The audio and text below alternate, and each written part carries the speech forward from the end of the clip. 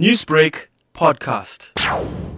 We are concerned about the fact that people are posting videos and pictures depicting alleged kidnapping and abduction, which indeed never really happened. Just to give you an example, one video that has been trending was a little boy that was walking on a street and a white van stopped, and there was an attempt to grab this boy or to rob this boy, or we can't really tell whether it was to kidnap this boy, but he seemed to have broken free and escaped the grasp of his so-called kidnappers or abductors. Now, those are the kinds of videos and postings we're referring to, because that was never reported to the police. Nobody has come forward and said it was my child, or the child for that matter has not come forward and said it was me that was a victim of this incident, which means that could possibly have been an enacted video. Those are the ones we're referring to.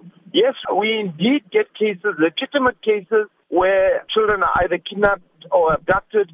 In most cases of the abduction, it is where parents have separated and the one parent is upset that the other parent has taken the child away, and then sometimes cases are reported as abduction or kidnappings and so forth. But then we also have legitimate cases of abduction and kidnapping that we investigate. If people are found posting false videos, are there criminal charges that can be opened up against them? We are currently exploring that.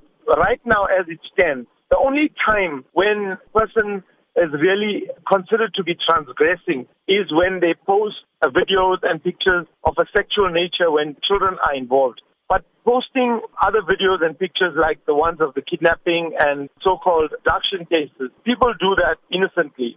So there's nothing in terms of the Communication Act that one can consider somebody to be transgressing. But it's something we are exploring, and we don't want to have to resort to criminal prosecution or criminal charges to prevent individuals from exercising their democratic right of freedom of expression and freedom of speech and so forth.